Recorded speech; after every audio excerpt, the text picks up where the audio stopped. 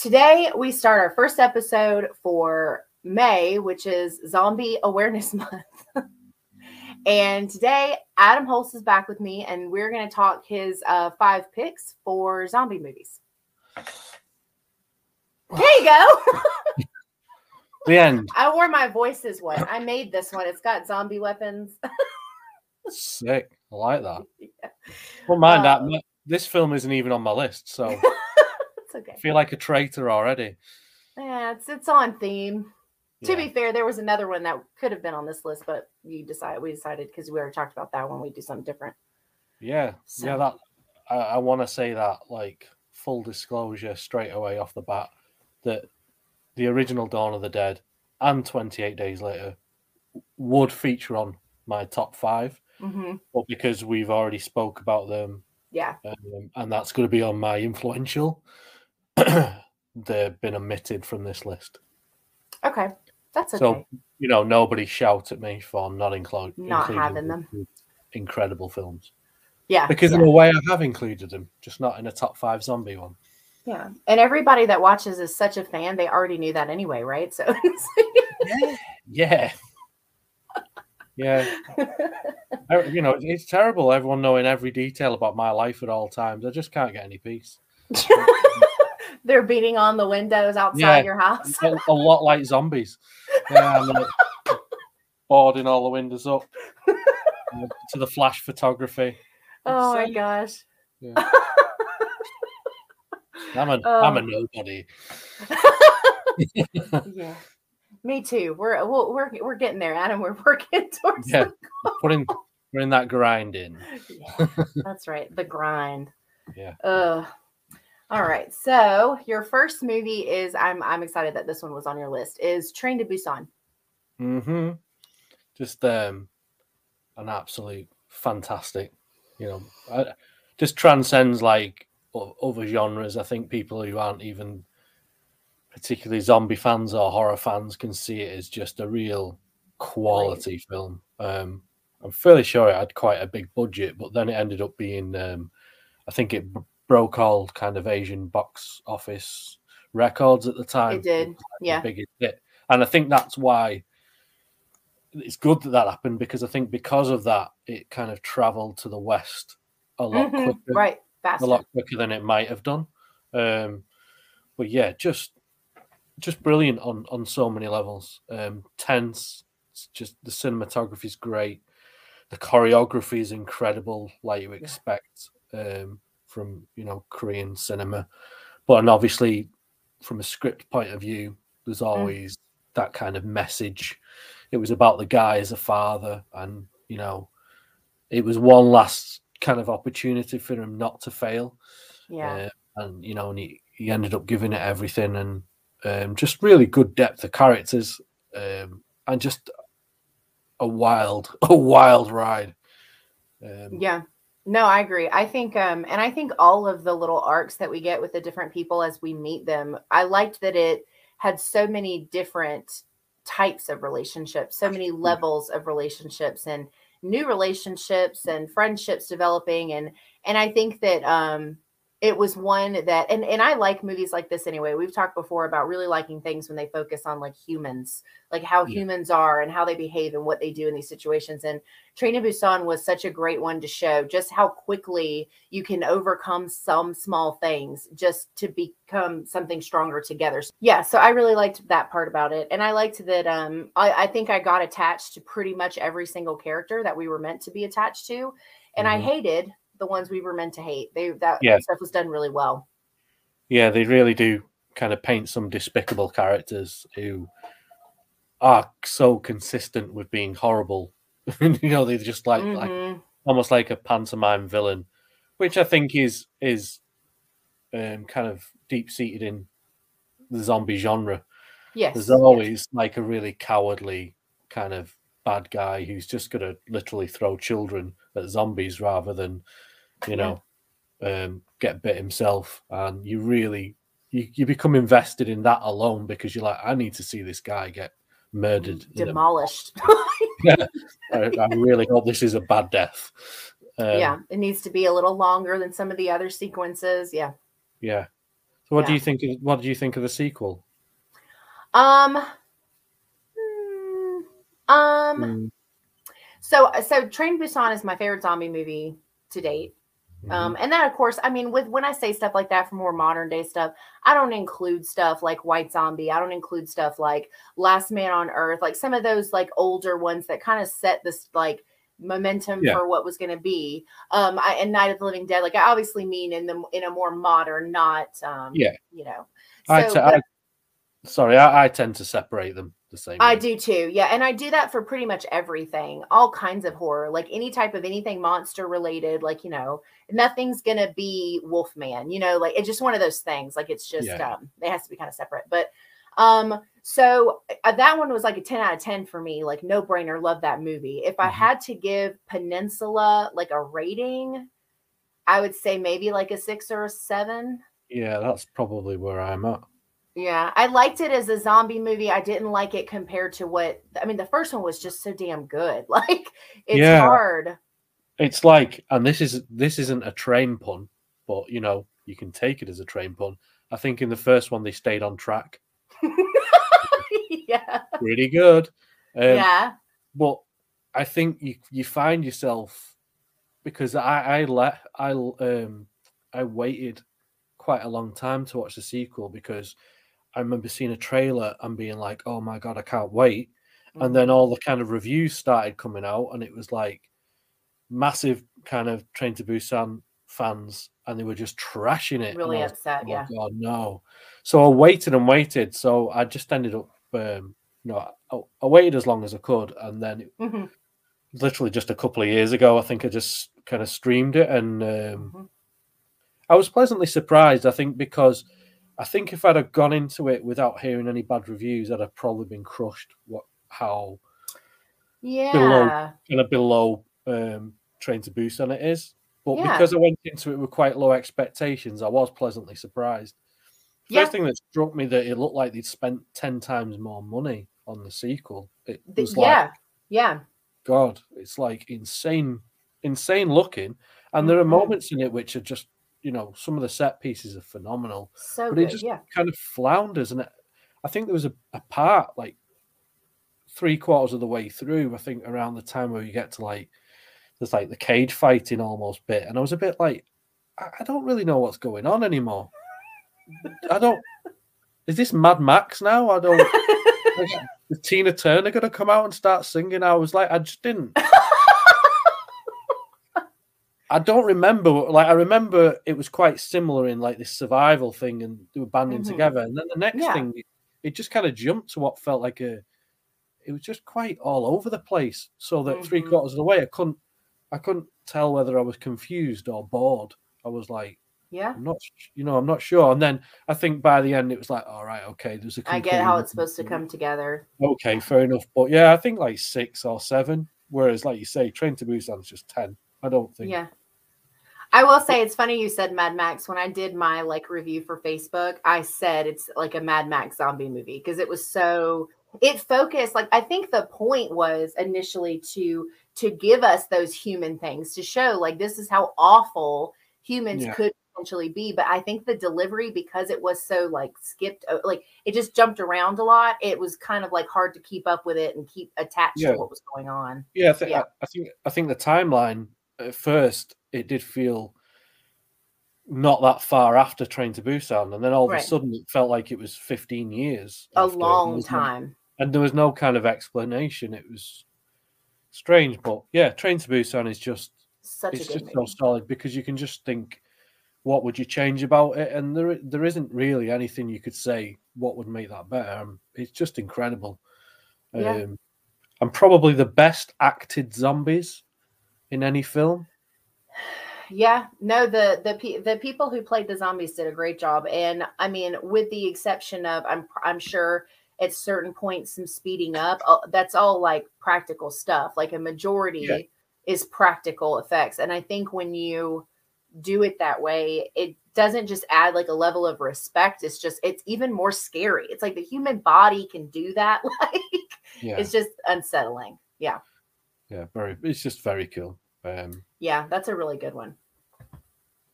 I also liked your second one. Dead Snow. Yeah, That's a really fun movie. yeah. I suppose the unusual thing for this, personally, Mm. is I'm not much of a horror comedy fan. I'm not Mm. either. And there are certainly big kind of comedic aspects to Dead Snow.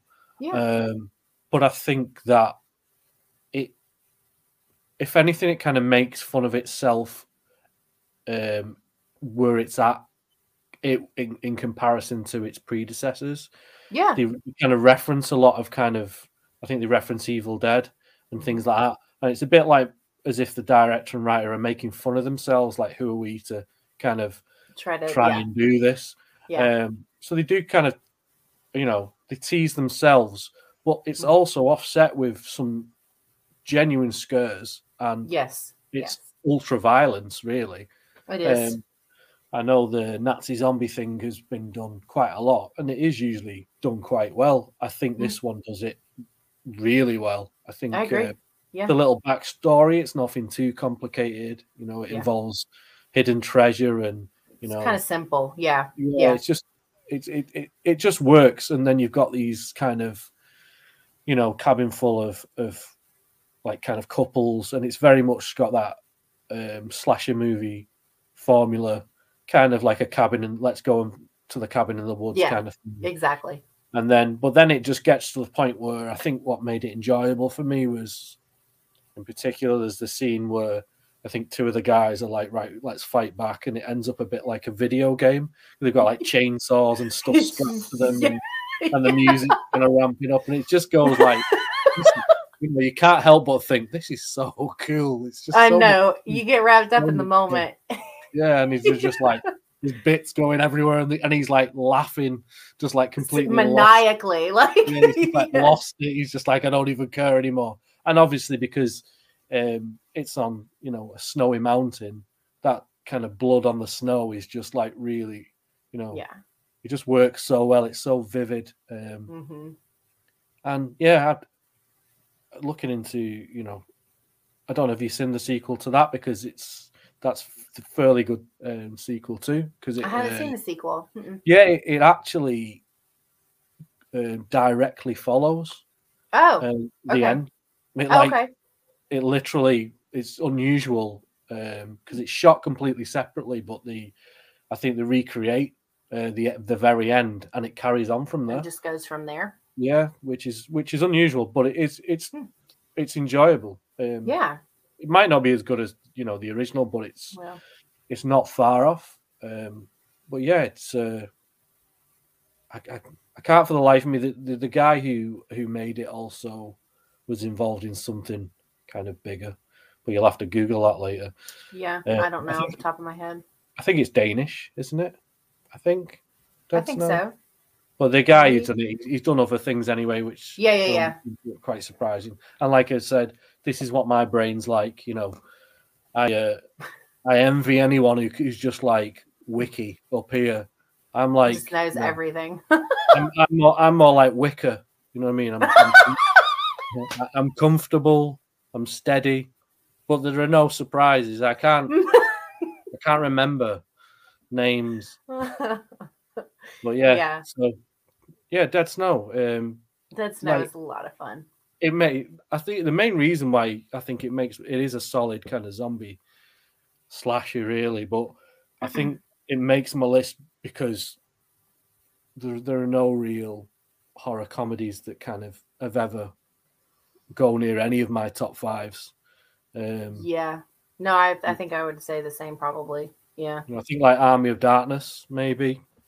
I enjoyed it at the time, but not aged great, I don't think. I would agree with that. Yeah, I like Dead Snow. I think I'm the same way. I think horror comedies, it's a really hard line to walk, because most of the time they end up just being really silly. Yeah. And like all of anything that could be horror is like kind of lost in translation between trying to be funny and keeping it going. It's a really hard it's a really hard line to walk. And my number of horror comedies that I like is really short, but this one was a good one.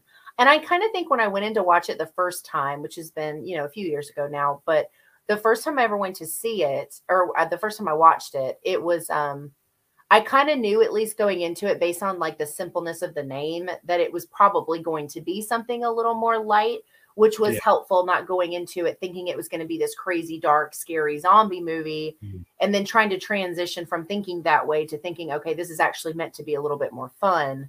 Yeah, it has a lot of really fun scenes. My favorite one is them when they pop up like weasels out of the snow. That's like my favorite one. That's like one of my favorite scenes. Yeah, but I think it so like before it gets too silly, it has some genuinely like kind of tough scenes, like, you know, the women that are running and like they have particularly bad deaths, and you think they're actually going to get away. Yeah, and then you're like, true. You know, and it's really, you know, I think one of them kind of is semi-conscious, and when she comes to, it shows you what she's seeing, and the zombies are just eating her, and she's just like, you know, pulls a pin out of a grenade. Yeah, right. It's like really bleak, you know, and they just see like a distant explosion, and it's the mate blowing themselves up, and it's really dark in some ways, but then it'll snap back to like, which made me laugh a lot more. I watched it a few months back, and I laughed loads at it. In that, I think directly after that, the guys have gone another way to try and distract them. Yeah, and literally there's like these two kind of Nazi zombies, kind of like looking around, and it just pans up, and the guy's just in a tree, just trying to like, hide, but like there's nothing for miles, and he's like bare tree, just like. And they just obviously just slowly turn around and see him, and it's just right. It's really cool, so fun. But that's why he gets in, because it's a difficult thing to do, and it does it well. Yeah, no, it is. I think that one is done really well. I haven't seen the sequel. Is there only 2? That I know of. I mean, I got both of them in like a double pack DVD. Oh, like a yeah. Okay. There might be a third one. I don't know. It's probably not worth watching. Yeah, well, probably not. And I will say this is kind of like an overgeneral thing. One of the things that I think is hard about zombie movie sequels or anything that comes after is it's a lot. I think there's something about that initial panic of this happening as like this is the beginning of it, right? And then whenever we go too far into the future, it almost feels safer. So it just doesn't have the same initial panic of discomfort of like, oh no, like this is the end of the world. And I think that's hard to fix in a zombie sequel specifically, because you always get to this place of like, yeah, but look at all they've accomplished in like 10 years or however long it's been. Like 28 Weeks Later was the same way for me. Like I really liked it, but it was not as uncomfortable as the first one. No, because they've regained control, haven't they? Yeah. Well, yeah, I think it's hard not to find a zombie kind of franchise where they don't, you know, do that kind of time lapse. When the sequel comes out, it's quite significantly far in the future, or right. It would possibly be more interesting if it's got to do that, where it's literally more like a Mad Max situation, where you know there's a few people living underground, and if you go, you know, it's just a world of zombies, but. Yeah. And you're kind of like a fan of dystopian stuff anyway, right? Yeah. You like that? 100%. Yeah. I think it just taps into what we're all scared of, which is kind of there not being anything left. Don't get me wrong. Sometimes you'll watch the news and you kind of wish for it, and you just think, you know what, I wouldn't mind fighting someone with a crossbow for a tin of beans. That's where That's where I am at in life. That's how frustrated I'm going to get. I'll take that lifestyle. But I think that's why it works. And it always looks cool. I mean, you know, the imagery and everything. It's just a cool kind of genre. No, I agree. You know, read a lot of kind of dystopian stuff recently, and it's always killer.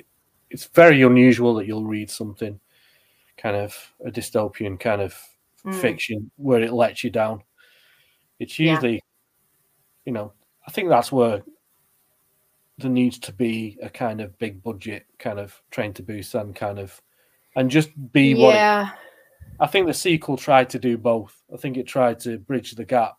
I think, you know, if they'd have just made a separate film in kind of a dystopian kind of future, then maybe that would have just, with that kind of budget, you don't get that opportunity much, I don't think, in horror to be afforded Right. that.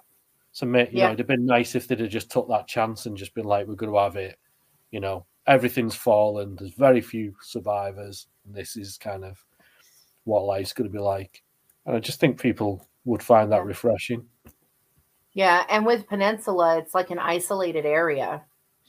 Yeah, and which also removes some of the discomfort, because then you're like, oh, well, just like don't go over there. Yeah, because it's a particular mission, isn't it? And it's it's a bit like what's the Zack Snyder one on Netflix recently? Army of the it's Army something, isn't it? Yeah, you're right there. Army of the Dead? I think so, yeah. But that's like a mission. That's putting them back, that's putting them in an area where it's just zombies to, to do a role. It's the same kind of thing, kind of thing, isn't it? Yeah. I'll have to look for the Dead Snow sequel, see if I can find it. The last time I watched Dead Snow, I think I rented it. Yeah. I think. I'll have to see if I can find the sequel, though, just so I can say that I've seen it, because I haven't. And I like the first one, so. It's very, it's very similar kind of, thing. Might be a little bit more serious, but I don't remember it. I don't remember it that well. I've seen Dead Snow probably 6 times. Right. I think I've seen the sequel twice. Oh, okay. Yeah. But yeah, it's probably worth watching. Yeah. So your third one is Wreck. Yes, the original Spanish. The original. Yeah. Now I know through talking with you on Twitter that you went the other way around. So watching the original didn't seem particularly groundbreaking. It was hard, and I feel like I did a huge disservice to myself, because I really wish I would have seen the other one first. But it's really hard when I didn't even know that Quarantine was a remake. I didn't know that for a long time. And then I kept seeing Wreck come up as it streams on different places. And I was like, okay, well, but then I don't even know how I figured it out, but somebody had said, or I'd learned through somebody else, that it was the same. It was the remake. The Quarantine was the American one, or the American one. And I was like, what? I didn't even know that. And so I did try to go back and watch it recently for Found Footage Month. And it was really hard to separate. Yeah. I mean, you said it, because I've not seen the remake. But you said it's pretty much like for like. Almost exactly, even down to the dialogue. And of course I watched it with subtitles, but it's one of the it's oh my God, almost literally almost the exact same thing. The only differences that I saw, and I'm sure that for people who prefer Wreck, who have seen both, who got to see Wreck first, the things that I've noticed that were different, that may make people sway more on the Wreck side than the Quarantine side, is some of the shots were definitely more I don't know about, I guess better is probably kind of a simple way to say it, but you can tell the artistic differences in some of the shots that were captured. Even though it's the same shot, it's just enough of a difference that you either see more, so it's better, or you see less and it's better, or that kind of thing. Definitely a stylized difference. When we did our Found Footage Live, somebody did comment on that, actually, that the shooting was enough.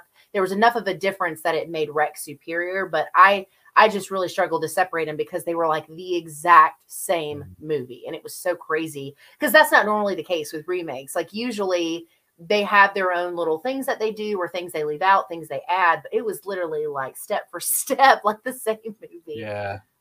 It was hard. Yeah, that's pretty bad. I mean, a totally different experience for me. Because I got recommended, I got past a VHS of Wreck. That's how long ago we're talking. It was towards the end of the VHS days, and it was the original copy. And my mate was like, "Oh," because he knew that I'd been buying. This distributor basically bought up all the rights to Ring, the original, and a lot of the kind of Japanese horror.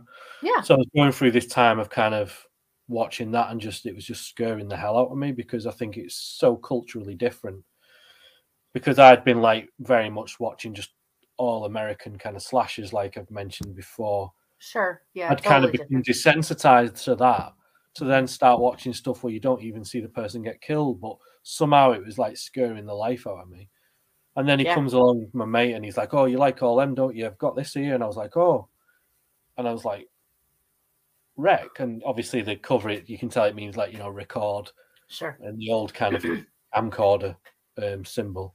Right. And he was like, "Yeah, it's Spanish." And I was like, "What? Spanish horror?"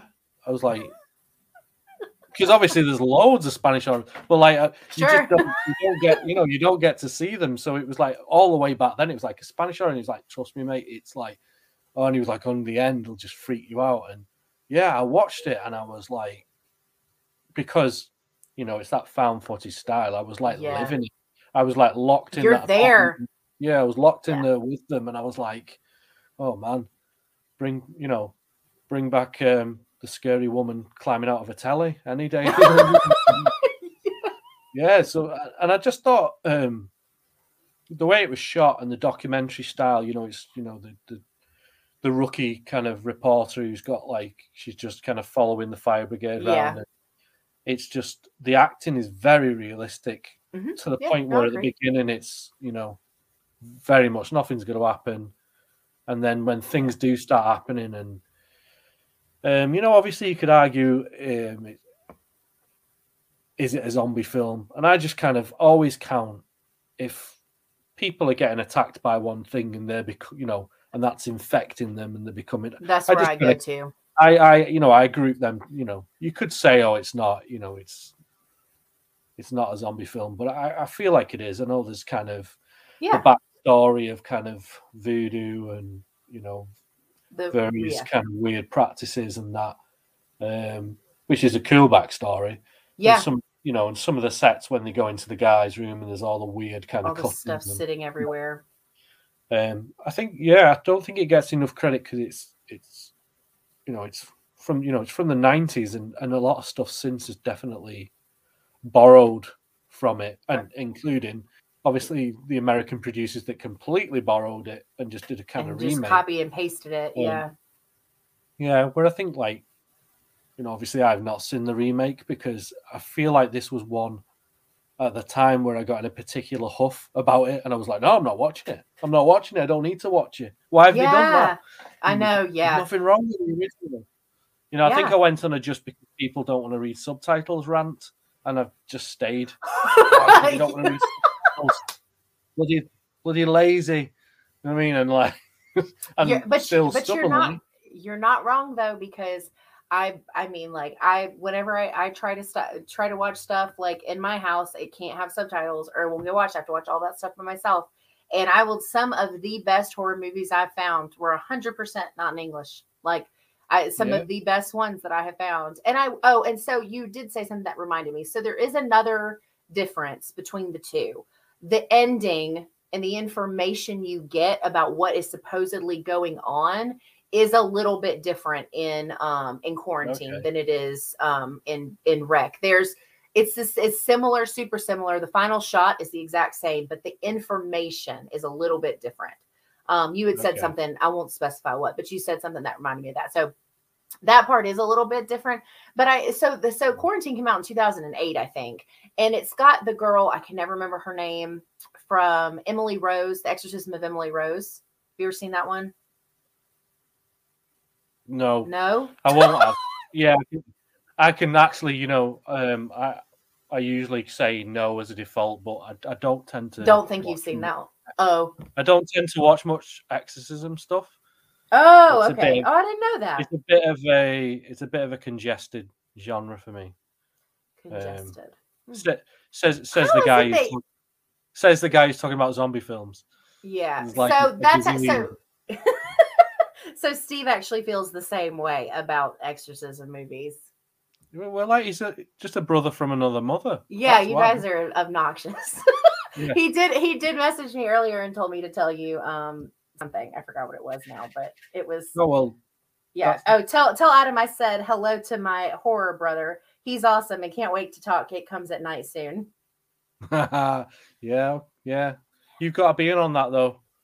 It wouldn't be the same without your eye roll. Yeah, I know. It You just be like, I just like, you should just be on like a third screen, maybe like, I don't know, like cooking dinner or just kind of reading a book and just kind of occasionally just kind of go in. You know what I mean? And just going back to whatever you're doing, because. Oh my God. That's so true. Yeah. Imagine if it was just the two of you, though. You would just get to have a fun, pleasant conversation about how much you love this movie. I just don't think there'd be any sense in it, though, would there? It'd just be like, when two people really like something and it's just like ends up when like there's a dog at a party, everyone's just going to be like, oh, yeah, that, yeah. And then his credits will just come up. Do you know what I mean? Yeah. I'll take that as a compliment, I guess. I don't know how. It's like, it's not the same without you there to bitch about it. Yeah, well, you need, it's better to have a discussion if there's someone who doesn't agree, kind of fully on board with everything that you like. Yeah, it's a lot more interesting. Oh, it is. Yeah, one of the podcasts I listen to is a horror podcast, and they talk movies, and it's You Run podcast. This is the guy I was telling you that's from the UK, and he you guys don't sound anything alike though, so I'm assuming you're kind of far apart.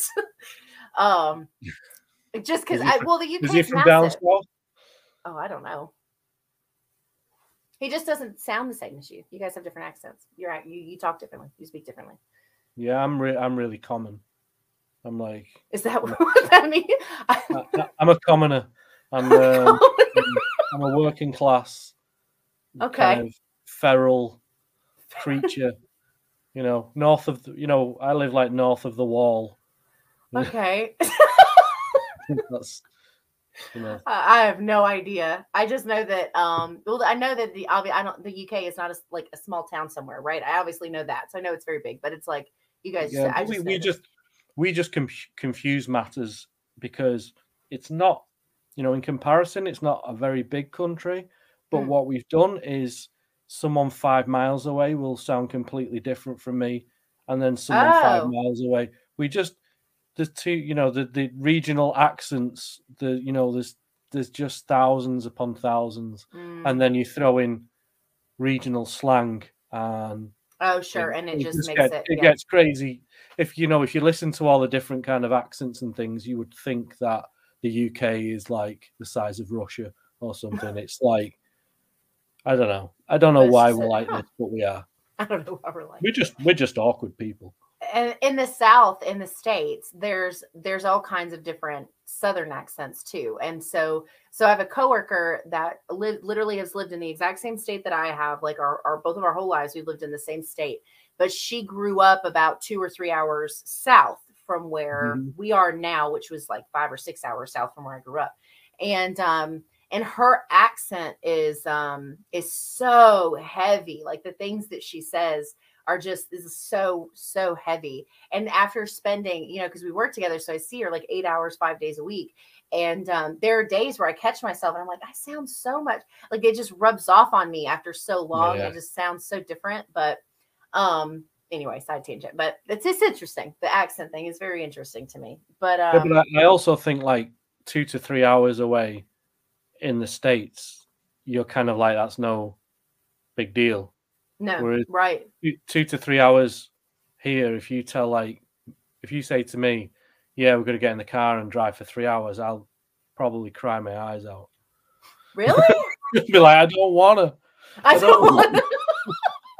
Yeah. And well, in the city that I live in, it's pretty normal for people to have hour and a half commutes to work to and from every day. Yeah. It's just, that's just kind of normal. Like, no one really thinks like Tasha and I, because I'm going to meet Tasha in person, I think in July, as long as everything works out. And she's only 3 hours away or so, a little over 3 hours. And that's like nothing. Feels like nothing. Are you sure you're doing the right thing meeting Tasha in person? She's going to watch this. You better. I don't care. I'm safe over here. I'm worried because, she strikes me as someone who has very oily rope in the back of a car. And, it's just so there's just evil in her eyes. I'll just say it. Hi, Tasha. Oh my God. There's evil in her eyes. Yeah, oh. yeah.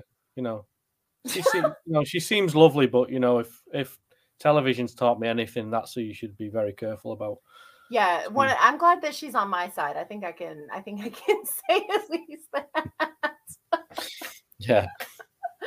So basically, you're just going meeting her so she doesn't kind of kick your front door down in the middle of the night. It would be in the middle of the night. Yeah, because we're doing hopefully everything is going to work out with this too, but we're supposed to go to West Virginia together in September for the Mothman Festival. And I was like, we should all hang out before then, because we're going to be spending like a whole weekend like under the same roof doing all of the same things together. We should probably meet before then. And because I mean, obviously like, we text all the time, we talk on the phone, like we talk all the time, but it's so yeah, so I think as long as everything works out, I think with her schedule and stuff, her changes, she's supposed to come down for July 4th. We're going to go, you ready? This is going to only make you feel worse, or make you feel not worse, more right. So we're going axe throwing while she's down here. Yes. And Tasha will be the only person who brings her own axes. It'll have like a leather thing on the top of it. She'll take it off very carefully. It'll have like a name in the handle. Yeah, it will have a T. It'll have a T. And you'll be like, please tell me that's tomahawk. And she'll be like, yeah. Yeah, I told her my suspicion is she will be the only one that's any good at it. I did tell her that. Mm-hmm. Yeah. So yeah, I agree about things being much more entertaining when things are different, though. That was my point actually bringing up you, Ryan, because the guy that co-hosts with him, they like never agree on horror movies, and it makes for such an entertaining episode. So yeah, I'll consider doing it. It Comes at Night. I'll consider it. Yeah, all the best podcasts and that is basically people bickering. So that's so true. That's so true. Yeah. That's what. Do you think you'll ever watch Quarantine, or you think you're just like, mm-mm?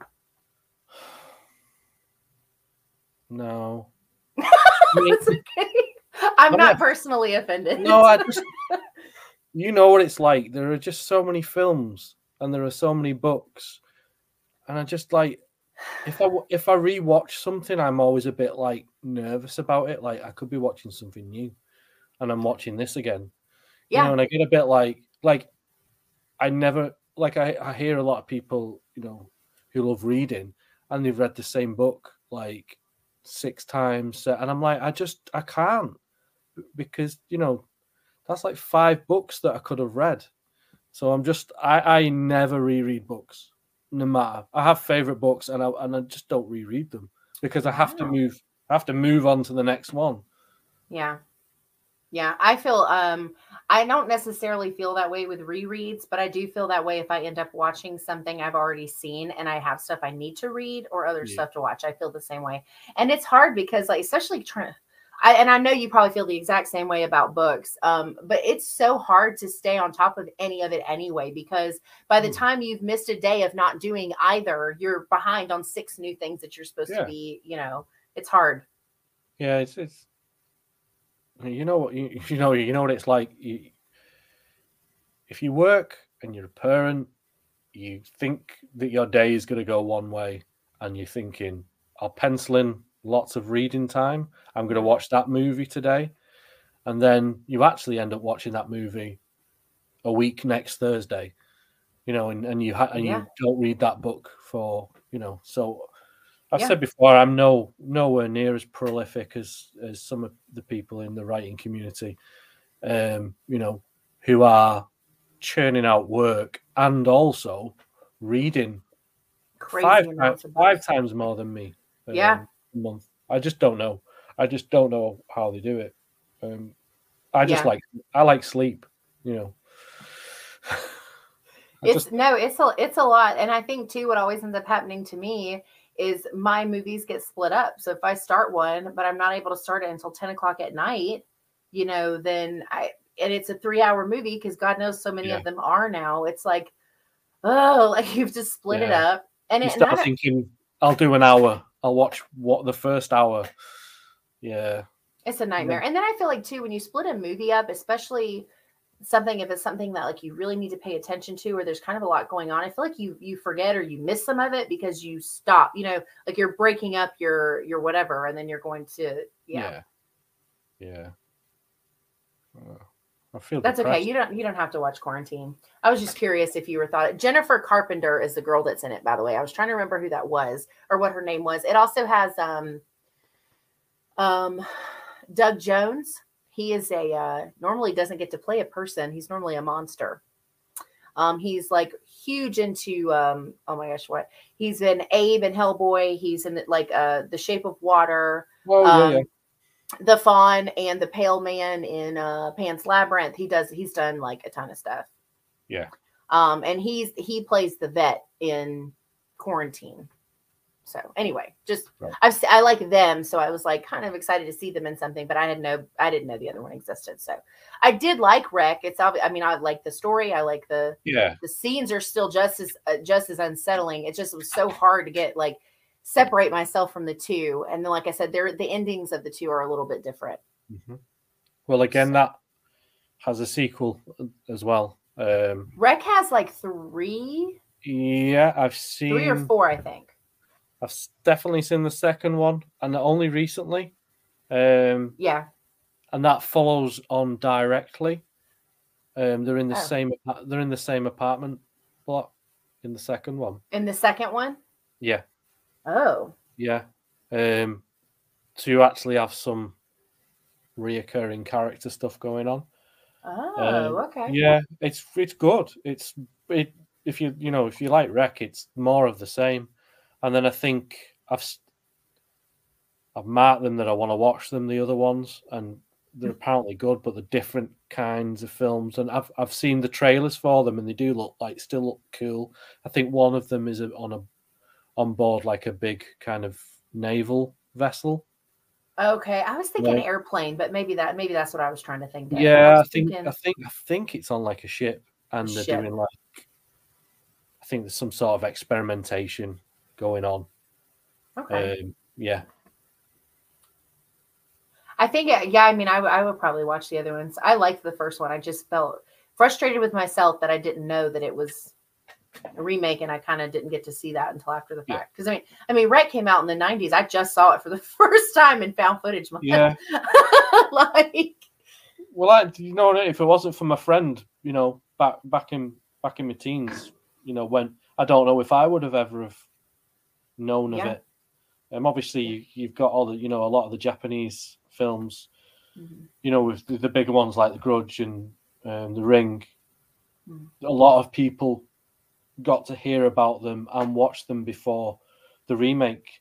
I don't think that was the case with Wreck, because of the difference between Japanese cinema and Spanish cinema. Sure, maybe yeah. Yeah. So do you have I think we've actually talked about this briefly, maybe in chat or something before. When it comes to stuff coming from other countries, is it super delayed for you too? Like, so like the one of like my new favorite werewolf movies is called The Howling Village, but it came out like 2 years ago, but it wasn't, I wasn't able to pull it to watch it in the States until last year. Right. Okay. And I think it's Japanese. I think it's Japanese. Yeah. See, I'm not 100% sure with that. What tends to happen in this country? There was a distributor. I think they called something like Tartan Distributor, and they basically, in the VHS days, they distributed all these overseas films. Okay. So it wasn't immediate, but obviously in the States, you're going to have some kind of distributors that are going to specifically deal with, Asian horror. Okay. So you could probably get to see them sooner than that, I'd imagine. By kind of finding out who the distributors are, and they'll probably, get on a newsletter for them, and you'll probably be getting alerts about new stuff coming your way. And you probably get to see them. There'll still be a delay, I imagine, but sure, just maybe not as long. Stuff from cinema to kind of being able to buy it yourself is a lot quicker now. Yeah. I think we're probably at the mercy of streaming, aren't we? So yeah, we were on about this with Hellbender with Shudder. We all thought it was kind of brand new, but it was actually out last year. but it's only just come on Shudder, so, and it's not been like anywhere else. Yeah. Apart from probably limited cinematic run. So you just don't know. Yeah. I don't know. I think Shudder's a funny one. The potential is absolutely massive for them. I agree. But when they put new stuff on, it's old stuff rather than, it's obviously it's a budget thing, but it'd be nice if they could actually have the kind of, if you had someone with a Netflix budget to just focus on horror, where you could just get, you could just get all the kind of new horror makers to make you horror films. And there are some Shudder exclusive that that I've really enjoyed, especially when it first kind of launched over here. There was a few kind of launch titles that were really good, specifically made for Shudder.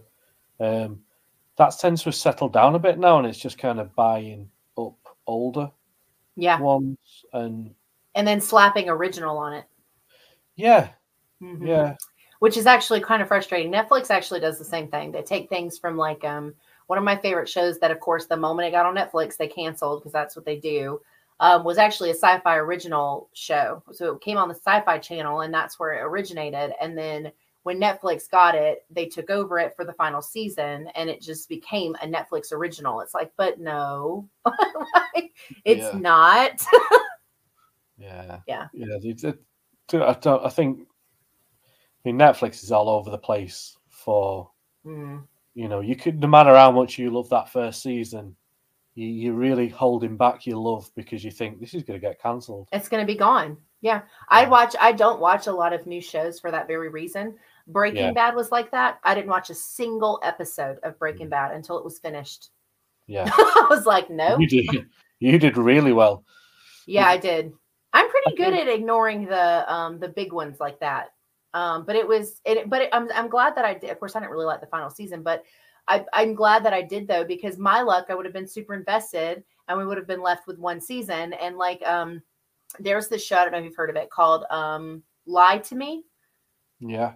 It's got Tim Roth in it. Such a phenomenal show, and they canceled it mid-season. I was like, see, this is why I watch new shows. It sucks so bad that it does. There's just no need.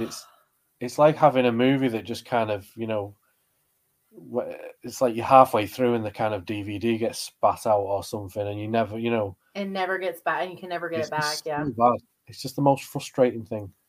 Yeah. No, I agree. I wish that if they did things like that, if they're going to cancel, I think a summary should be posted about what was going to happen. If you have a cliffhanger and your show gets canceled, you are required to submit like 6 paragraphs about what was going to happen. I want to know what happens to him. I want to know what they did. Yes, 100%, especially because that is always when shows get canceled. It's always when they're in this big, crazy mess of stuff, and you're just left going, fantastic. Now I've got to figure it out, write some fan fiction to figure out what I want to happen. Yeah. Oh, I guess we can get back on topic. Sorry. No, it's fine. It's fine. I could go on because I think it's particularly kind of, it happens a lot with horror series. There's a lot of one season horror that I made the mistake of watching the first season of, and then you get cancelled. Yeah, The River was like that for me. That was my favorite. What's that? The River.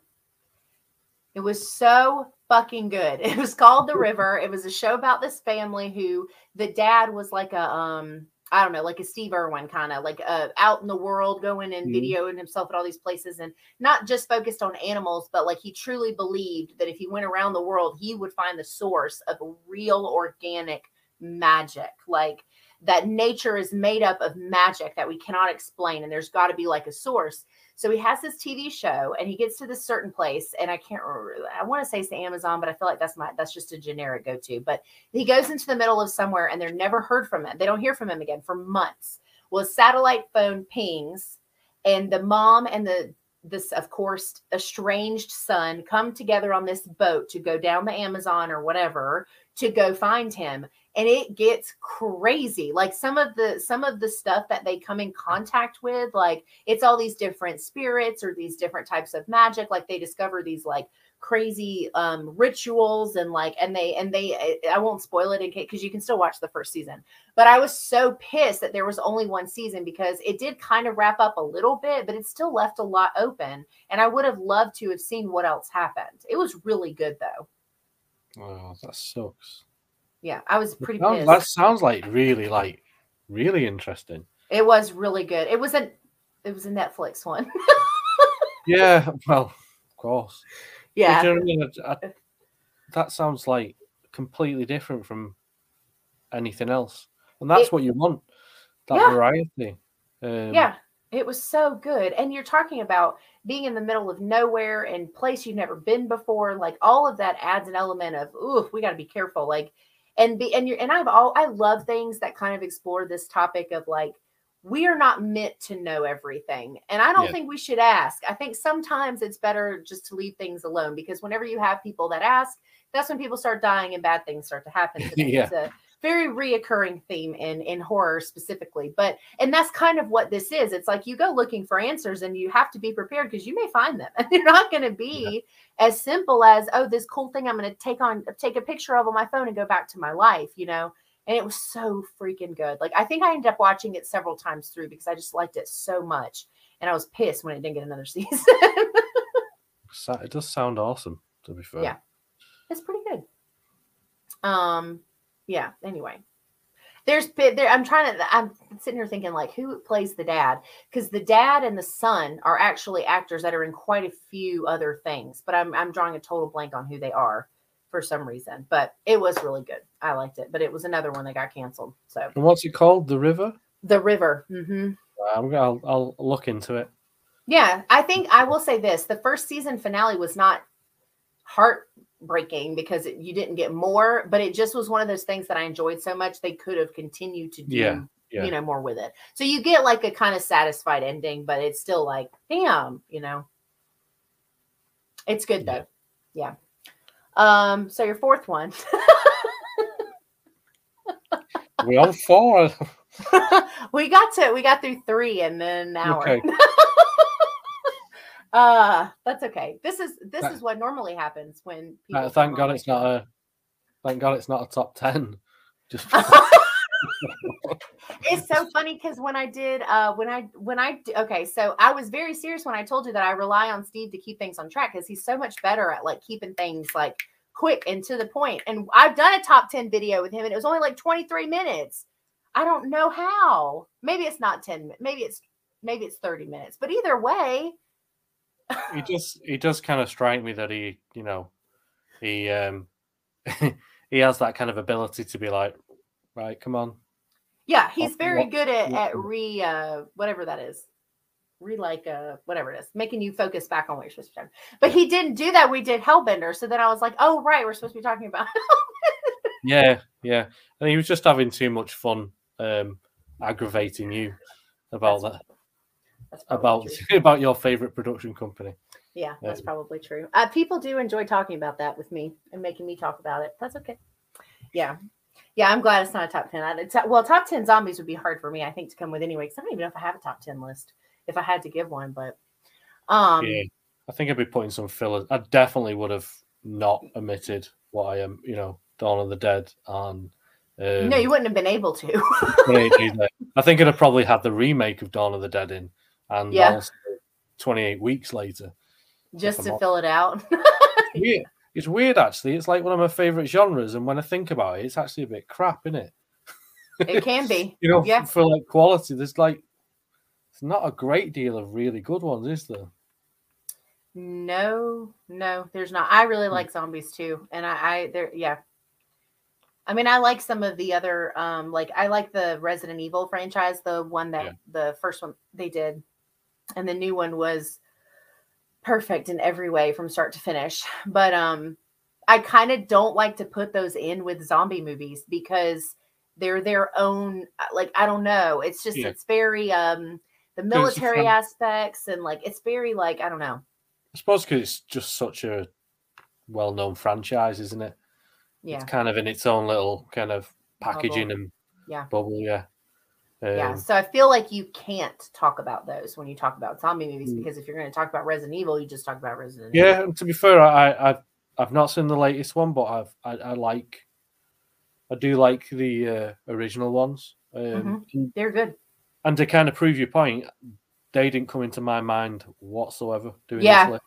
Because I don't think of them as zombie films. I don't think of them as zombie movies either. And they obviously do have zombies, but it's like, it just, I think we just automatically, like, we separate. And maybe people who aren't Resident Evil fans, like, I have a huge connection to the video games, and I grew up playing them, and it was like my first horror game ever. Like, I distinctly remember throwing the controller when I saw the first zombie, like all of those kind of things. It just puts it in, like, it, like you said, its own thing. And so you just kind of like, but if you're not a Resident Evil fan in that way, maybe you would consider it a zombie. I don't know. But anyway, so yeah. Number 4 is Ravenous. Yes. This is This is Ravenous, the French Canadian. Yes. Not the cannibal film that is more. This one's newer than the other one? Yeah, much newer, yeah. I thought so, yeah. I saw this through Netflix. Mm-hmm. I think it's called, it's got another name as well. Yes. It does. It does have another name. There's another name, but I know it as Ravenous. I know it as Ravenous too. And it was Netflix where I first saw it, and it absolutely blew me away. I just love it so much. It's very much the kind of thing that I would enjoy writing within the kind of universe that they've created by basically being, in this forest kind of, hundreds of miles of forest. They're so secluded from everything that little pockets of kind of people have survived. Yeah. And they don't go into too much detail about, you just know there's been an event. And I watched this the other night just to kind of refresh my memory. I haven't seen it as much as all the other ones, but loved it just as much this time around, and saw a few things that I hadn't noticed. Okay. First time round. I don't know where are we at with spoilers. I don't think we've given too many. Well, with this one, no. Well, we haven't. I mean, I'm saying. I mean, we can. You just had to say so beforehand. You just gotta go, okay, spoiler. Okay, well, I may spoil this film for you. It's just done so well, and I was, I was kind of Googling it, trying to find more out about it. The director is also an actor and doesn't do anything remotely like this, which is such a shame. I mean, kind of badass at the same time that he just kind of showed up and just like pulled this out of made this like amazing take on a zombie kind of genre, and just made it into something so unique and so interesting. The zombies, they're a completely different. You would possibly say they kind of behave like 28 Days Later zombies when they're frenzied. But there are a lot of occasions which are really spooky in Ravenous, where there will be lots of zombies running about, and then as the characters are, say, driving away, they'll kind of look over the shoulder, and there'll just kind of be one zombie just stood, kind of staring at them, and ignoring all the frenzy, because there's these kind of stages, I think, of the illness. Where they've still got human. They kind of go a bit like kind of psychotic before they go, and then obviously they're building a shrine. They build little shrines everywhere out of kind of household items. And it's obviously a commentary on material things. Yeah. Because it's televisions, it's toys, chairs, loads of chairs, radios, and Yeah. when you notice there's a scene where there's a particular main kind of spire of chairs Yep. that's just massive, and there's loads of zombies kind of, well, it's like Around a it. dozen or so around it, but there's this kind of background kind of white noise sound like static, almost as if it's a signal, almost like they're trying to communicate, and it's just so interesting. There's so Yeah. many aspects to this film that, you know, if you haven't seen Ravenous, and you like your horror films, this is a really, I'd say it's a grown up zombie film. It has a lot of layers to it. It's got and I don't know if you feel this way too, but I also, like, it was weird because, like, this was one after I saw it, I had, like, it kind of lingered. I had to really think about some of the things that were happening and what I thought that meant versus what it appeared to mean, and that kind of thing. And I think it's like, I think that, you know, and this is kind of a common zombie trope, but there's this pull of, like, are they still people anymore? Like, are zombies really still people, or are they just monsters at this point? And I kind of got this feeling, or at least this was my interpretation of certain moments, where it was like those moments of those things that they're doing is like that last piece of humanity that they don't really know how to let go of. Like, why would you in this state go to your house and drag a kitchen chair, you know, from 3 miles down the road or however far, you know, to add it to this? And it's just this weird, like action that doesn't make any sense, but it's just this weird push and pull between becoming completely taken over and not being a human being anymore, a person, and still trying to hold on to those shreds of humanity. And then to think, to your point, that the only thing you think about when your connection to humanity is materials, the things that you had in your house. And I thought, like, that took me a couple days to get there with that one, but I also had no idea what I was getting into when I sat down to watch it. Fun fact, I actually watched it for Zombie Awareness Month last month, which is when I saw it for the first time. Yeah. I did a 30-second zombie horror movie review every day for that entire month. And so that was on my list. And but I loved the artistic visuals for how we were showing these connections to humanity versus not. Like, it was really well done. It's really fantastic because the cinematography is beautiful. Yeah, it's stunning. It is. Yeah, it's like really, really well shot. The acting is 100% believable. Goes over really well. Every single there's no kind of duff kind of characters in there. It's just so well. It's sometimes in, like, the music industry, you will get, say, you know, a hip hop producer will work on a kind of heavy metal album and it will just work, you know, and then you will maybe get, like, the other way around. And it felt to me this was the same. You had someone who wasn't particularly a horror writer or director, and he's kind of been given this project, and it's like, how would you make a zombie film? And it's because of that, it's not like any sort of zombie films that I've watched. It really does push Train to Busan for me in terms of working with what it's got. It's different in that Train to Busan is heavily populated, lots of people in a city. Ravenous is, like, you know, total opposite. You know, it's like the mountainous kind of forest regions, very few people. So when you come across someone, you kind of take notice. And there's a lot of kind of people kind of sizing each other up in Ravenous, where you know, they'll come across other survivors, and it's not immediately like what happens in other zombies, where they'll be like, right, give us all your supplies, give us your gun, there's this and the other. They don't do that. They kind of give each other a look of, like, this is horrible. How, you know, you leave me alone and I'll leave you alone. Let's just keep trying to survive. And what you eventually have when you kind of digest the whole film is you've basically been given a group of survivors, and you are seeing literally their last week as being survivors almost. You know, it's different in that usually you get survivors and they keep on surviving, and it's like survivors who have literally got to the point where, you know, we are running out of everything. We're running out of places to hide. We're running out of supplies.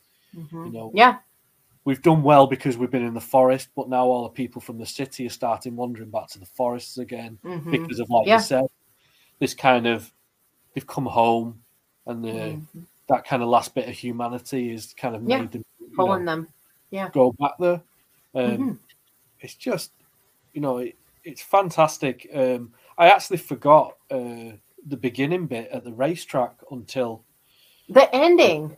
Yeah, right. And the beginning bit as well, though. I know. Yeah, it's one of my favorite little, you know, for an introduction to a zombie film. You've got, you know, a racing track, and there's a guy with a girl, and he's on the kind of racing car. Yeah, and they just kind of the kissing, and then they turn around. And there's just a girl kind of just staring at them, and the girl looks kind of completely normal. Yeah.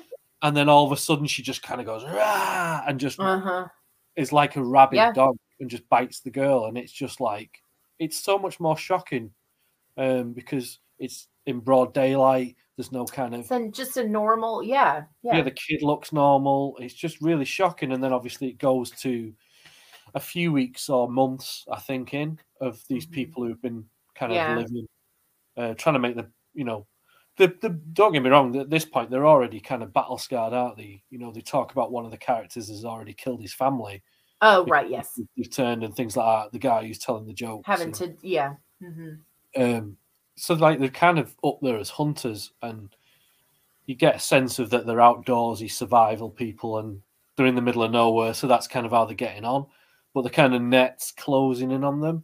And it's just a really good mix of characters because...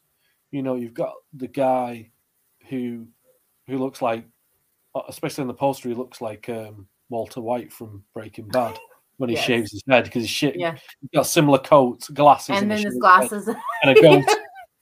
And I can never. That's the only thing I can't get out of my head when I watch it. I'm like, it's just like Breaking Bad. And then you've got a child. You've got there's a woman who's got what she says is a dog bite, and all the time you're kind of questioning that. But like, is it really? Is it not? That's the one that was tied up, I think, in the beginning. Yeah, not tied, maybe cuffed or something. He makes the decision to free her in the escape, and then he goes to his mate's kind of relative to break the bad news. She's kind of an old lady, and there's another kind of old lady, but they're like then... really badass. And then the ultimate badass in it is the woman in the business suit. She's come all the way from the city, and she's like got a machete, and she's just like been doing what she needs to do. There's an empty kind of child seat in a car, and that's kind of all it says. You just know that she's lost a child, and because of that, she's just a berserker. And every time there are zombies around, she's just like in the middle of it. She's such a badass in it. The subtleties for the storytelling in that were really good. You got a lot without having it like kind of thrown at you. It was more of just you paid attention, you got it. For the most part. And the bit that I only got this time round was there's a bit where they've moved on from the farmhouse, they've only just kind of survived, and they're looking for somewhere to stay, and they come across another kind of barn, and there's a note with some supplies, and the note basically says, I'm the only one left. Help yourself to whatever. Be careful of such a thing. And it's just kind of a normal note. But in the end, it says from number 79. And it's actually the racing car driver's number. Oh. So the racing car driver is at the very beginning. He's represented in the middle. And then he's at the end. I didn't catch that. Yeah, so what essentially happens which is cool writing, is this guy who's a racing car driver essentially does a lap of the film and comes all the way around. All the way back around. And it's just such a cool little tool. That's neat. I didn't catch that. Yeah. It's really good. And just a cherry on top for what is just a tremendous and kind of emotional. You know, there's a beauty to it. There's a rawness to it. The very vulnerable characters, Yeah. even when Yeah. they're kicking ass, you know, they're Yeah. emotional. They're emotionally on the edge, and Yep. Yeah. yeah, it's just great. It's just great that you've. It's not just a bunch of very attractive people fighting zombies. It's just So normal true. people, you know, and older actors as well who are just so gritty and make it so real, because that's what it would be like. There'd be a range of people and a range of ages, and it just makes That it yeah. so, it just makes it so cool. Like it's one of my favorite movies, let alone kind of zombie movies. It's one of my favorite It's movies. really good. I just love it, and it's one that I was surprised that you had actually seen it. When you said, "Oh, I've seen it," and I was like, "Yeah, of course you have, of course." And then I What was like, happened? the ones with the chairs. Yeah, and I was like, "Oh, she's seen it." Yeah. Yeah. I've seen some horror stuff. Okay. Yeah, just one or two. Just one or two things. Yeah, that one. I actually, that was one I think that I had seen somebody share before it was available on Netflix, and then I had it on my calendar for the day that it came out to watch it. And I really liked it. I will be honest, like I kind of really like movies that they kind of just leave you in this space of you don't know if you like them or not, and then you think about them afterwards. Yeah, Because I think that in and of itself is impressive. If you can yeah, get someone to think about something you've just given to them for way after the time that they've cut the TV off and walked away from the theater or whatever, there's something to be said about that as far as it being impressive. And it was one that I just was thinking. I literally remember the person I watched it with. Like I remember messaging and being like, "Okay, so I've got a thought," like because I was thinking about it for days after I saw it. That one is a really good one. I really liked it a lot, and I think it's definitely one of the better group survivor horror zombie movies too, because a lot of times we get these like over the top tropey characters. We've got the the racist and the like we get all these like very like the hero, the like all these very specific archetypes that almost really do make them seem so they're so phony. And to your point, like these were real. These were people that like were real. Like it just made it feel more real. It's interesting because the guy who's the main character, almost fades into the background, kind of 3/4 of the way through, to allow the other characters to come forward, so that then you kind of realize that, you know, it's almost like him saying, "I'm not this alpha male hero. I'm just here with these guys, and I'm just trying to survive." And you know, without spoiling it, you end up seeing him at his absolute most vulnerable towards the end. You know, and it's quite heartbreaking. You're just rooting for people to survive. And I also think, you know, going back to the, you know, what we were saying earlier, I find, although it's modern day, because of the setting and because of the characters, it does feel that dystopian kind of vibe to it. I agree. There's not, you know, because I think they say in one part, they ask the woman in the business suit about the city, and she basically says there's not much left. So it kind of alludes to the fact that everything's gone. Is what I'm saying. So I think it kind of it did have that feel of this is the end of the world, and the only people the only people left are these people that you're watching in this forest. And they're outnumbered, and it's just it sounds pretty bleak, but it's very entertaining. It was, no, I thought it was really good. I liked Ravenous a lot. And your fifth one was one I had not heard of. Yeah, and this is one I'm worried about from your point of view. Okay. Like, but only because I literally have not watched this in 20 years. Yeah, because it's 85. 85. Okay, I was gonna make this is the only thing I've got wrote down is about this one. But I mean, and it was because I was worried about this one because it was something I watched as a child. Yeah. I think I must have been about 11. 11 or 12, and but still, it scared me so much. But then I watched it today because I was like, I meant to watch it earlier in the week, and time, like we're saying. So I watched it today before I went out, and I was watching it a bit like things that I was remembering, of being terrifying. I was like, God, that's really cheesy. But then I think 85 though. I mean, it's not like what I will say, it is very much of its era, even down to the soundtrack. I mean, we're talking Billy Idol, Motley Crue, sure. Go West. You know what I mean? I think it's got this theme where it's like supposed to be these really kind of tough criminals joyriding, and they're listening to Go West. Right. It's like 80s pop music, and it's like, nowadays it'd be like really kind of hard hip hop, and there it was like, we close our eyes. I know. It's like... And they were actually doing cocaine out of a Coca-Cola can, out of the straw, yeah. But yeah, I think it's. I'm talking it out of the list here. Good for you. Use your notes. Yeah, I think it's still. Did I say the name of it? Demons. Did I say that? Yeah, Demons. Oh, sorry. 1985. Yeah. Sorry. It's an Italian film. Yeah. It's available on Shudder now. If you do watch it, it is dubbed. There's no getting away. You don't have an option to get rid of the terrible dubbed. But it's awful. It is dubbed. But I was like looking into it a bit as well while I was watching it. And honestly, the first 20 minutes, I do not remember at all. Like, I thought I'd put the wrong film seeing it before. Yeah, and I think what happened was, I think my mate was literally like fast forwarding it to them getting to the cinema.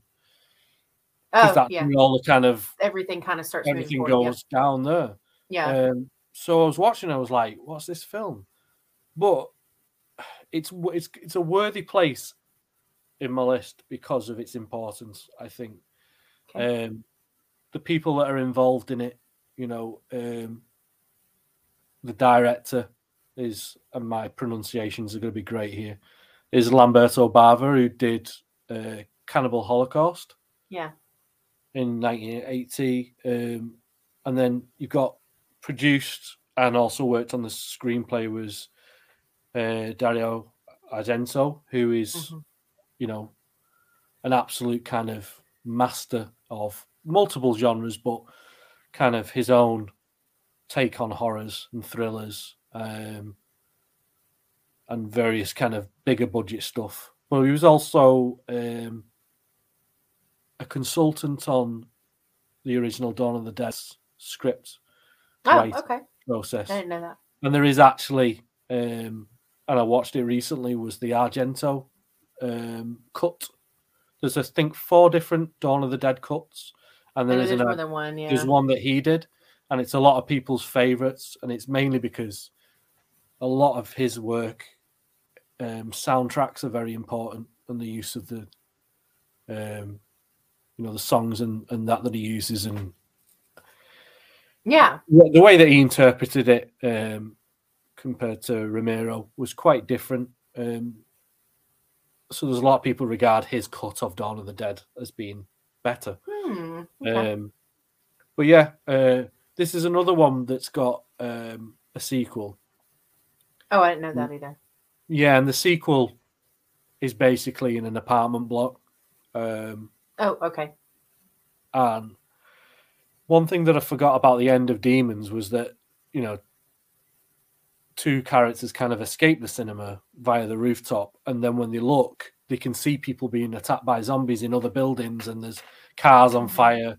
And obviously, while they've been battling away in the kind of cinema, this thing has got outside, and it's everywhere, it's spreading outside.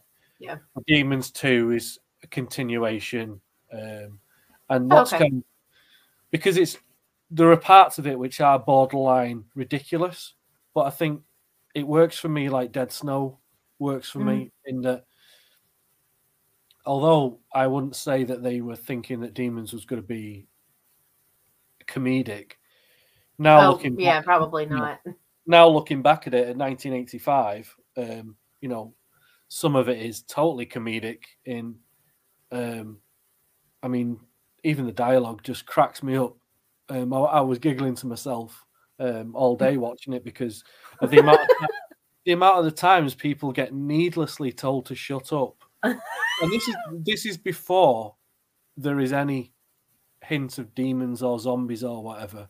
It's just there are couples turning up to this. You know, basically they get given a complimentary ticket, don't they? And they're like couples, and you know, the wife's saying, "Oh, I'm not going to be able to sleep tonight," and he's just like, "Well, you shut up." And then the imp comes in, and he's like, "Sit down and shut up."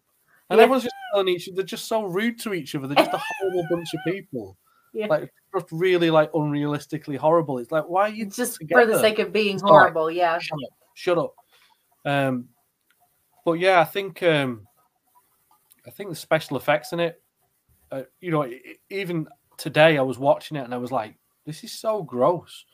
Some of it is like the makeup and that is disgusting, and it's kind of like, because the mask, it's got it's kind of got a different origin to your usual zombie thing. It's more about a cursed kind of, as opposed to like a virus to do with Nostradamus. But the interesting thing, which I didn't give it credit for, obviously as a kid, was the fact that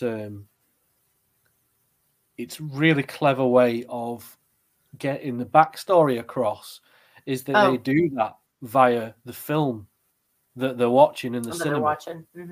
And the same mask is in the film, but the dialogue in the film is saying, yeah, it's because it's buried under here and it's in this tomb and it's such a body. And meanwhile, you know, they're watching it and one of them's like scratched themselves on the mask, and she goes to the bathroom and it's all kind of like gross and and so it's like I class it as a zombie thing because, you know, they scratch or bite each other and that then turns them into transmits whatever is going on. Actually, when they turn, it's got more in common with werewolf stuff, I suppose, because the teeth grow. Oh, yeah, I kind of thought about that. This is a lot more. It's a lot more monstery. Yeah, because one of the main ones starts talking at one point. Yeah. One of the girls turns and she's talking as this demon, like she's possessed, until eventually she splits open and this little weird demon actually gets out of her. And it's like, I mean, when I'm talking like that, I'm thinking that just sounds terrible, but that just sounds like the worst film ever.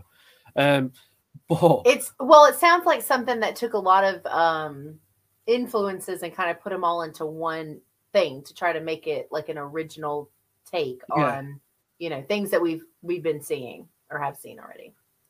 Yeah, there's apparently there was going to be a third film, but a lot of the people involved in the Demons franchise ended up making the film, but wanted it to be, in their words, taken more seriously.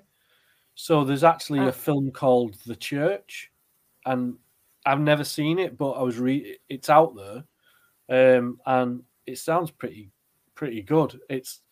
They get locked in a church, and there's like stuff coming out of the catacombs, and they're having like visions, but the visions are killing them. There's demons and this, that, and the other, and it's a similar kind of thing, which you can see there's the comparison to the first two Demons thing. Yeah. But they basically didn't reference any of that and tried to make it a standalone film. I've never seen it, but I read what it was about, the synopsis for it, and I thought that sounds pretty good. Did it say if it was successful? Like, were they able to get a more like serious outlook? I don't think. I mean, I think it obviously got made, and I think Argento was involved as a producer again, because apparently this was a time in his life where he wanted to kind of make a bit of money in what was a kind of flourishing horror market at the time. and it certainly worked out well for him. They made the film. How successful it is, I couldn't tell you right now. Oh, okay, I've never seen it. If that's a benchmark of its success, you know, I'd never heard of it until I was looking at Demons. So, but yeah, I'm gonna try and find it. I get a feeling it's gonna be quite frustrating trying to find it, but it might be. Yeah. An interesting thing about Demons is that you know the pimp character. Yeah. He's an actor called Bobby Rhodes, and he actually turns up in because he's quite funny. Like he's the most stereotypical pimp ever, and he ends up fighting like, you know, he's got a thin flick knife. He's got a big like white suit on, and he's like stabbing zombies with the smallest blade. Yay. And I just love him, but just really angry about it. Shut up, shut up. And I just think he's the most ridiculous character. But the amazing thing is, he's in Demons 2, but as a different character. But in Demons 2, he's a sports instructor, and there's actually a viral video on YouTube of that character. There's a scene where he's basically just strutting around this gym, which is on the ground floor of the apartment block. It's basically just kind of shouting at people what they need to be doing with their exercises. And as ridiculous he is as a pimp, he's just as ridiculous as this kind of gym instructor in his vest, and he's proper like, you'll never get strong legs if you don't do that harder. And then eventually he ends up like, once more, he ends in this one. I remember in Demons 2, he fights zombies off with like dumbbells and things like that. So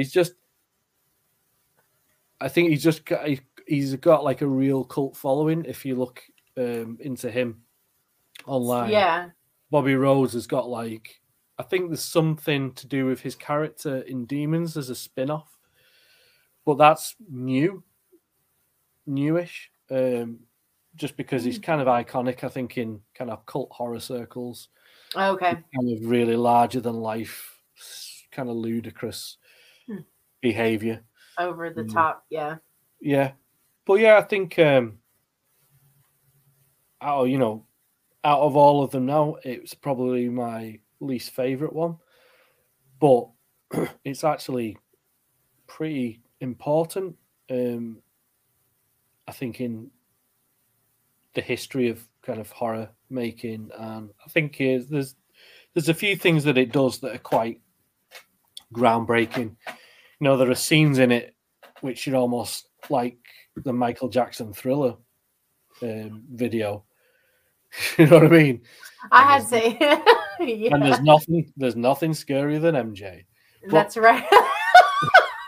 But there's a scene where there's a staircase and the pimp is now a zombie, and there's a few other zombies, and they come up the stairs, and there's all this dry ice being backlit by floodlights, and their eyes are glowing, and I'm like literally just waiting for it to go dun dun dun. You know what I mean? I'm like, it's like, wow, it's like a music video, and it's a film that very much feels like a bad trip between the music and the acting and the gore and the special effects. You're like, just when you think it can't get any crazier, the main guy ends up getting on the display model of this kind of motorbike that has also got a samurai sword, and he's just kind of he's riding this motorbike round this cinema with a sword with a girl on the back, and he's literally managing to survive, just keep riding around on this bike, chopping limbs off zombies. And you're just thinking, that's unbelievable. Even by this film's standards, this guy would fall off, because he's got this woman at the back of him holding on for dear life. Mm-hmm. He's riding one-handed and like having to kind of stop almost with crowds of zombies around him, turn it back round and keeps doing it. And he does it loads and gets away with it. Mm-hmm. And I was just thinking today, I remember really loving that scene when I was a kid. Like, yeah, thinking it was the coolest thing. Yeah, get him. I was watching. I was like, and just when I thought, well, that's pretty far fetched, they hear a helicopter, and then the helicopter just falls through the whole building and lands there, and he's like using the blades to chop the zombies up. God, why is this on my list? Because you weren't allowed to put the other. Well, you were allowed, but you chose not to put the other two. So, yeah, it's pretty. So, what did you think of it? Yeah, I thought it was silly. I don't have. It's hard because when you see something from the 80s, but you're seeing it for the first time in 2022, it's so hard to like. I can go back and watch Evil Dead and be like, this still is just such a great movie, right? Yeah. Because I saw it before it was not a great movie, you know, by today's standards or whatever. And it's always hard to go back to the 80s. Well, really even the 90s, depending on the movie, to watch something with like fresh eyes and have like a moment like you would have if I had seen it, Yeah. I think I watched it as a kid, and I thought it was super awesome. Like, I thought, because I shouldn't have been watching it. See. I shouldn't have been watching it. Was this one of those staircase things where you like started? No, this was like literally, it was me and my mate literally like lying on his like lounge floor, like a foot away from the telly. Just, he was like older than me, and he just like traumatized me with it. And I remember having to walk home, and it was a lovely sunny day, and I was literally like, super on edge the whole time. Like, right on edge. And then, but I still thought, because we talk about it all the time. How cool was that? And how cool was this? Yeah. And then I think I revisited it in my late teens, early 20s, and I was like, yeah, still holds up. It still kicks ass. And then I watched it today, and I was like, there's bits in it where I'm like, I still really like that. I really liked the ending, and I didn't even remember the ending, but the fact that that Jeep turns up and there's a family, there's like a young girl and a little lad, and the lad's got a shotgun, and they're just kind of battling their way through the streets and getting through it's all fires, and I'm like, and they basically said they set it up for a sequel, saying, we've seen lights in the distance, so maybe we can start again, and it's kind of thinking, oh, this is going to be pretty good, and then it kind of finishes, but but yeah, there are parts in it which I can see were groundbreaking at the time. There are little techniques. There's certainly a lot of the, visual, the effects. There's obviously no CGI, and it's a lot more in common with The Thing in that, disgusting. All these different skin off, and it's like it's genuinely kind of disgusting. Yeah.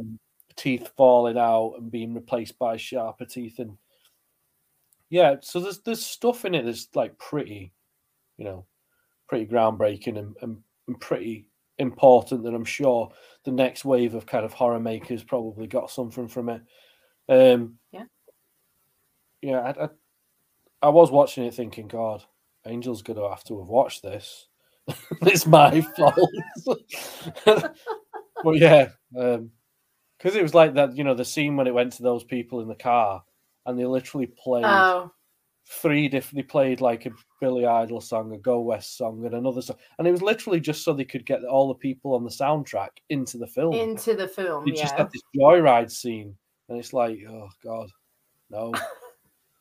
You know what it kind of reminded or made me think of? It kind of made me think of like a video game. Yeah, it definitely, especially with the motorbike and the motor. Yeah, well, but just in general, like all of the changes, just for some reason, like that's what it reminded me of. It just made me think of a video game, like if it had been animated, or like if it had just been a video game, or that's what it made me think of. Like it reminds me of that one. I can't think of the name of it. Obviously, there's the franchise about the reporter, and the first one's in the shopping mall.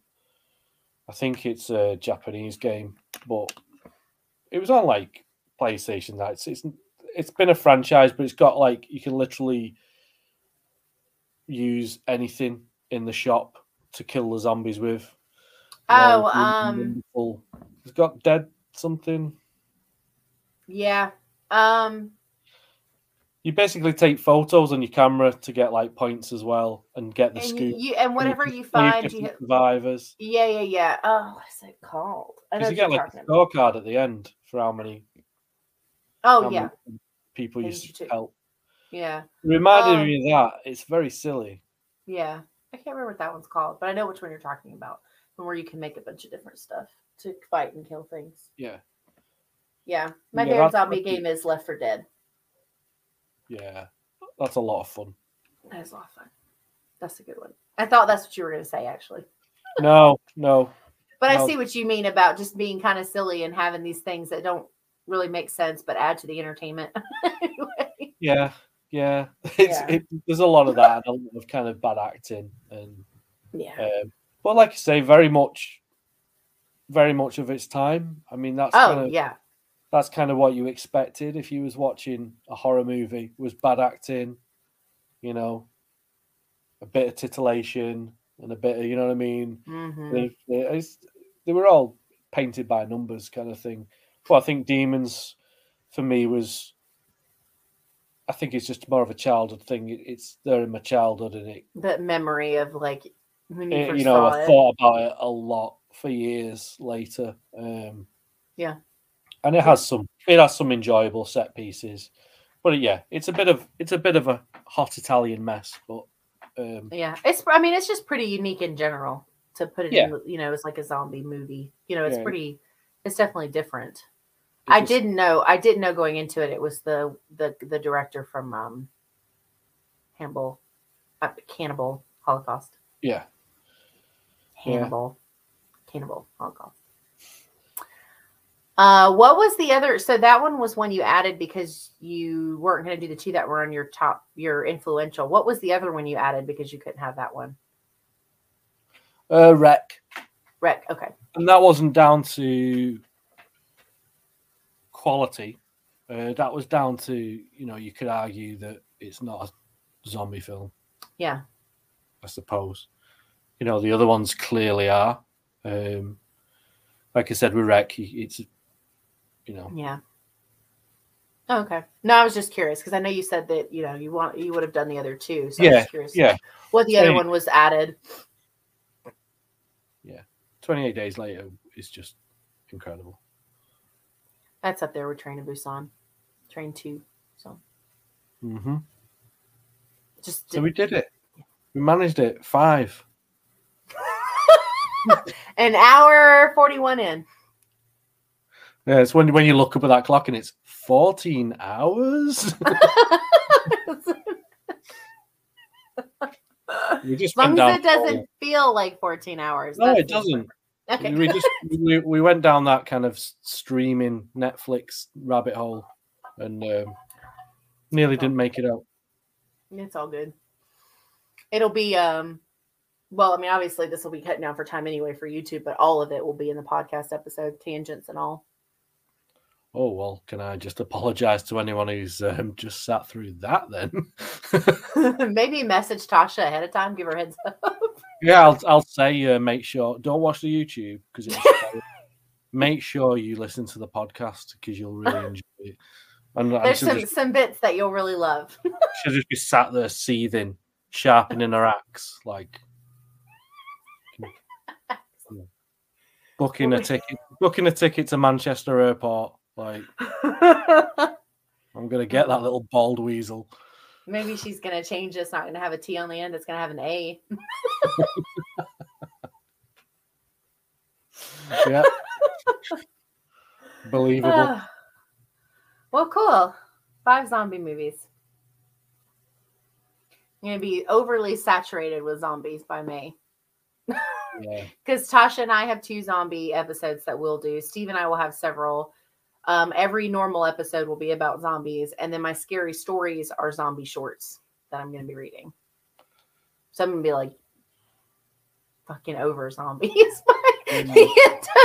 I'm like, this is nothing to do with talking to you, but I am a little bit over zombies just from talking about 5.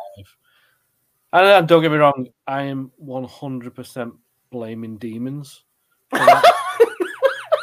Like you were good until you went through that, and then you were like, well, okay. It felt like a job interview where I suddenly realized I didn't want the job, but I had to carry on talking.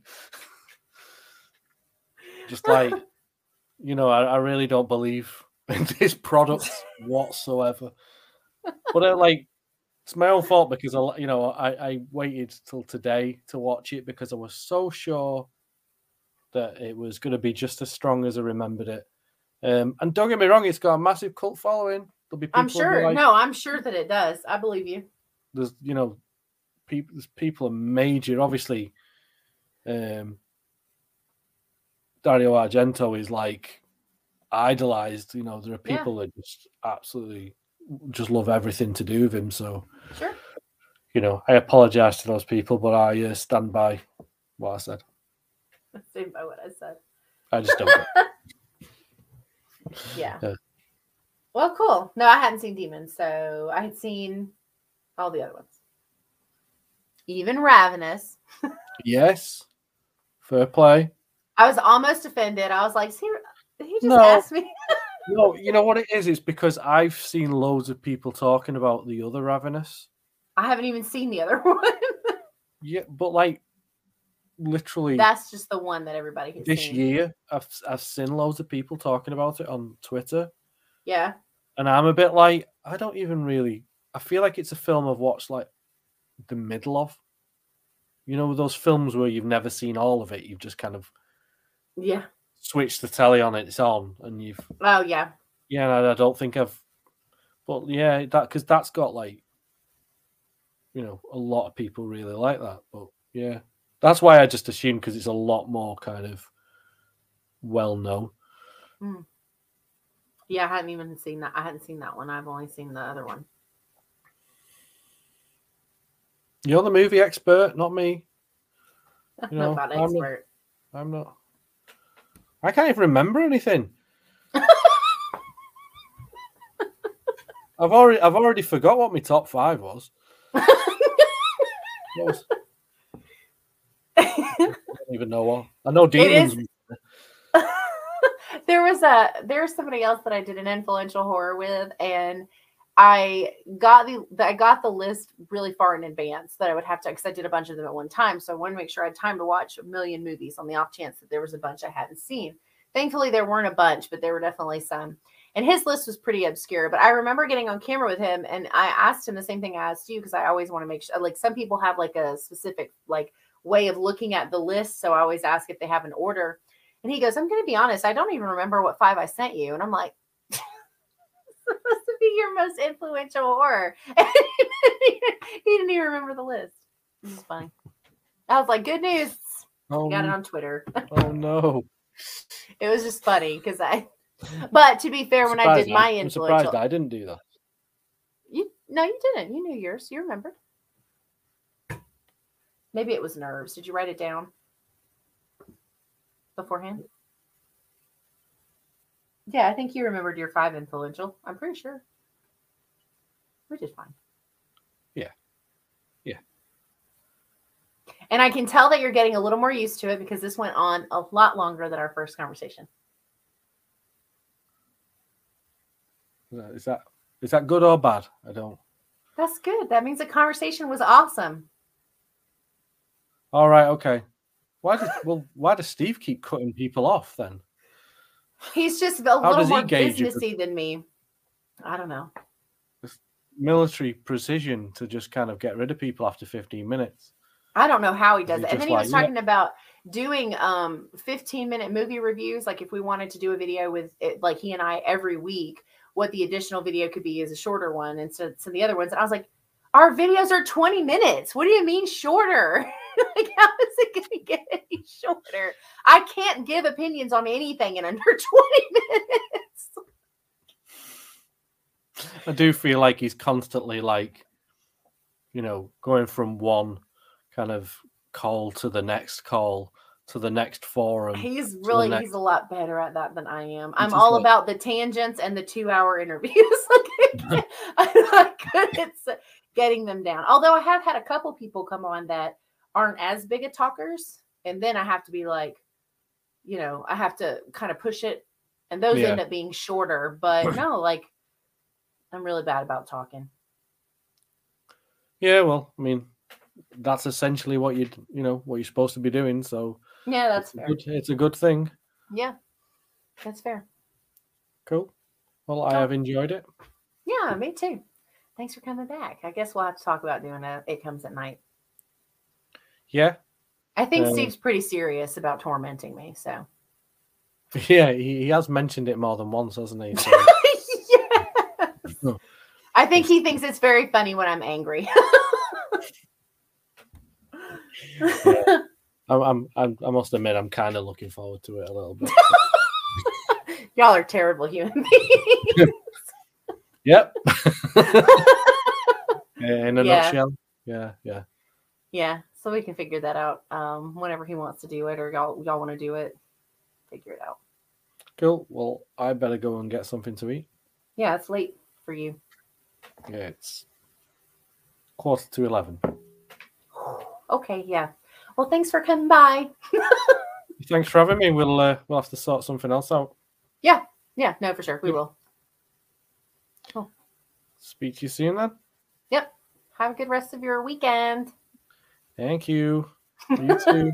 Thanks. Bye. Bye. So that was Adam's top 5 zombie movies. Oh, gosh. We are in for a ton of zombie conversations. Thankfully, I really like them as a subgenre, so we should be okay. Anyway, thanks for stopping by. We'll see you guys next time. Have a good rest of your week. Enjoy your weekend. I'll see you in the next one.